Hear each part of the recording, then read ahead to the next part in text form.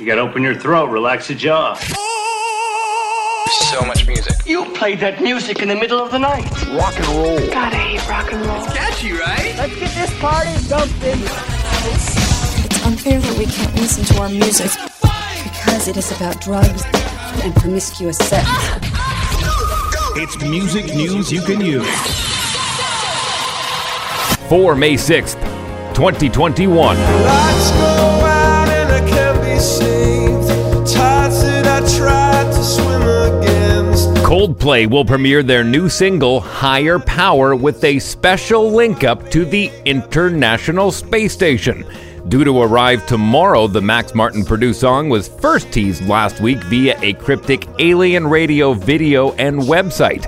A snidbit of the track later appeared on TikTok for a 24-hour period on Monday. Taking to social media last night, Chris Martin and company announced that Higher Power will receive its first play on an extraterrestrial transmission to French European Space Agency astronaut Thomas Pesquet, who's on board the International Space Station. Pour les missions vers Mars, il faudra une volonté internationale. Fans can tune into the outer space playing of the track to the ISS via Coldplay's official YouTube channel tomorrow morning at 6 a.m. Central. Waiting on the ghost of Tom Jones. Bruce Springsteen, the boss, has been announced as the 2021 recipient of the Woody Guthrie Prize, which he will accept during a virtual event later this month. The annual prize is awarded by the Woody Guthrie Center and is presented to an artist who reflects the spirit of the late folk icon by proving themselves to be, quote, a champion for the voiceless with an understanding of how a platform can be used to shine a light on our world, showing us what needs to be fixed and how to fix it, unquote.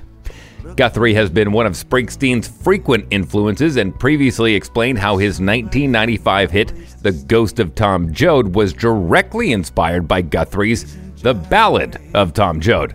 The prize was first awarded 7 years ago and has been given to celebrated artists such as Chuck D, Joan Baez, and Mavis Staples.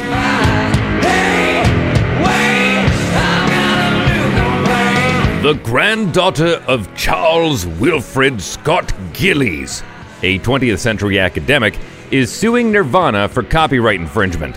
A suit filed by Jocelyn Susan Bundy alleges that Nirvana had been using an image created by her grandfather, Scott Gillies, on their merchandise without permission since 1997. Scott Gillies is best known for having produced a lot of academic books on heraldry, which is the study basically of old school logos, and he did that in the 50s and 60s.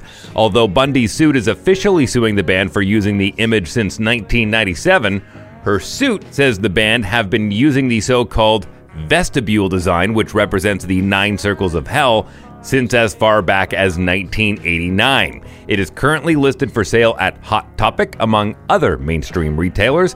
It's not the first time a Nirvana design has been at the center of a copyright lawsuit. 3 years ago, the band sued Marc Jacobs for allegedly stealing their iconic smiley face design. Machine Gun Kelly delivered a rendition of the SpongeBob SquarePants theme song during a recent live performance. Taking a moment in the middle of a 17-song set, Machine Gun Kelly led the crowd, singing through an a cappella rendition of the SpongeBob theme. Here's how it sounded. Absorb it in yellow and pours the sea. Drop on the something and something you wish. Then flop on the deck in something like a fish. The unexpected break was followed by live airings of Forget Me Too and Lonely, both of which were played solo on the acoustic guitar. The Ohio rapper, who released his new song called Love Race last week, took to the stage in his hometown of Cleveland this past Saturday for the NFL's final round of the draft. Don't believe me, just watch. Mark Ronson is set to host a new podcast series featuring interviews with artists such as Tame Impala, Haim, and David Byrne. The producer, songwriter, and DJ has partnered with TheFader.com to host the Fader Uncovered podcast. Billed as a series of in-depth conversations with the world's most impactful musicians, Fader Uncovered will see Ronson speaking with Lots of artists. Well, here's a trailer. Over the past 2 decades, The Fader has profiled some of the biggest genre-defining artists in the world, from magazine covers to new media. And we've teamed up to bring you a brand new podcast, Fader Uncovered. And really, it just gives me a chance to chop it up and nerd out with some of my favorite people making music. Beats, drugs, matzo balls. It's all on the table. This is the Fader Uncovered podcast with me, Mark Ronson. The first episode of the Fader Uncovered podcast will premiere on May 10th. Switching in positions for you. Getting in the kitchen and I'm in a better room. And finally, Ariana Grande has encouraged fans to be open with their mental health struggles in a new post to reflect upon Mental Health Awareness Month. Sharing a series of slides about the subject on Instagram, Grande explained that she will share at least one post a week in May to reduce the stigma of mental health. Grande has previously discussed her own mental health struggles, admitting she suffered from PTSD following the Manchester Arena attack in 2017.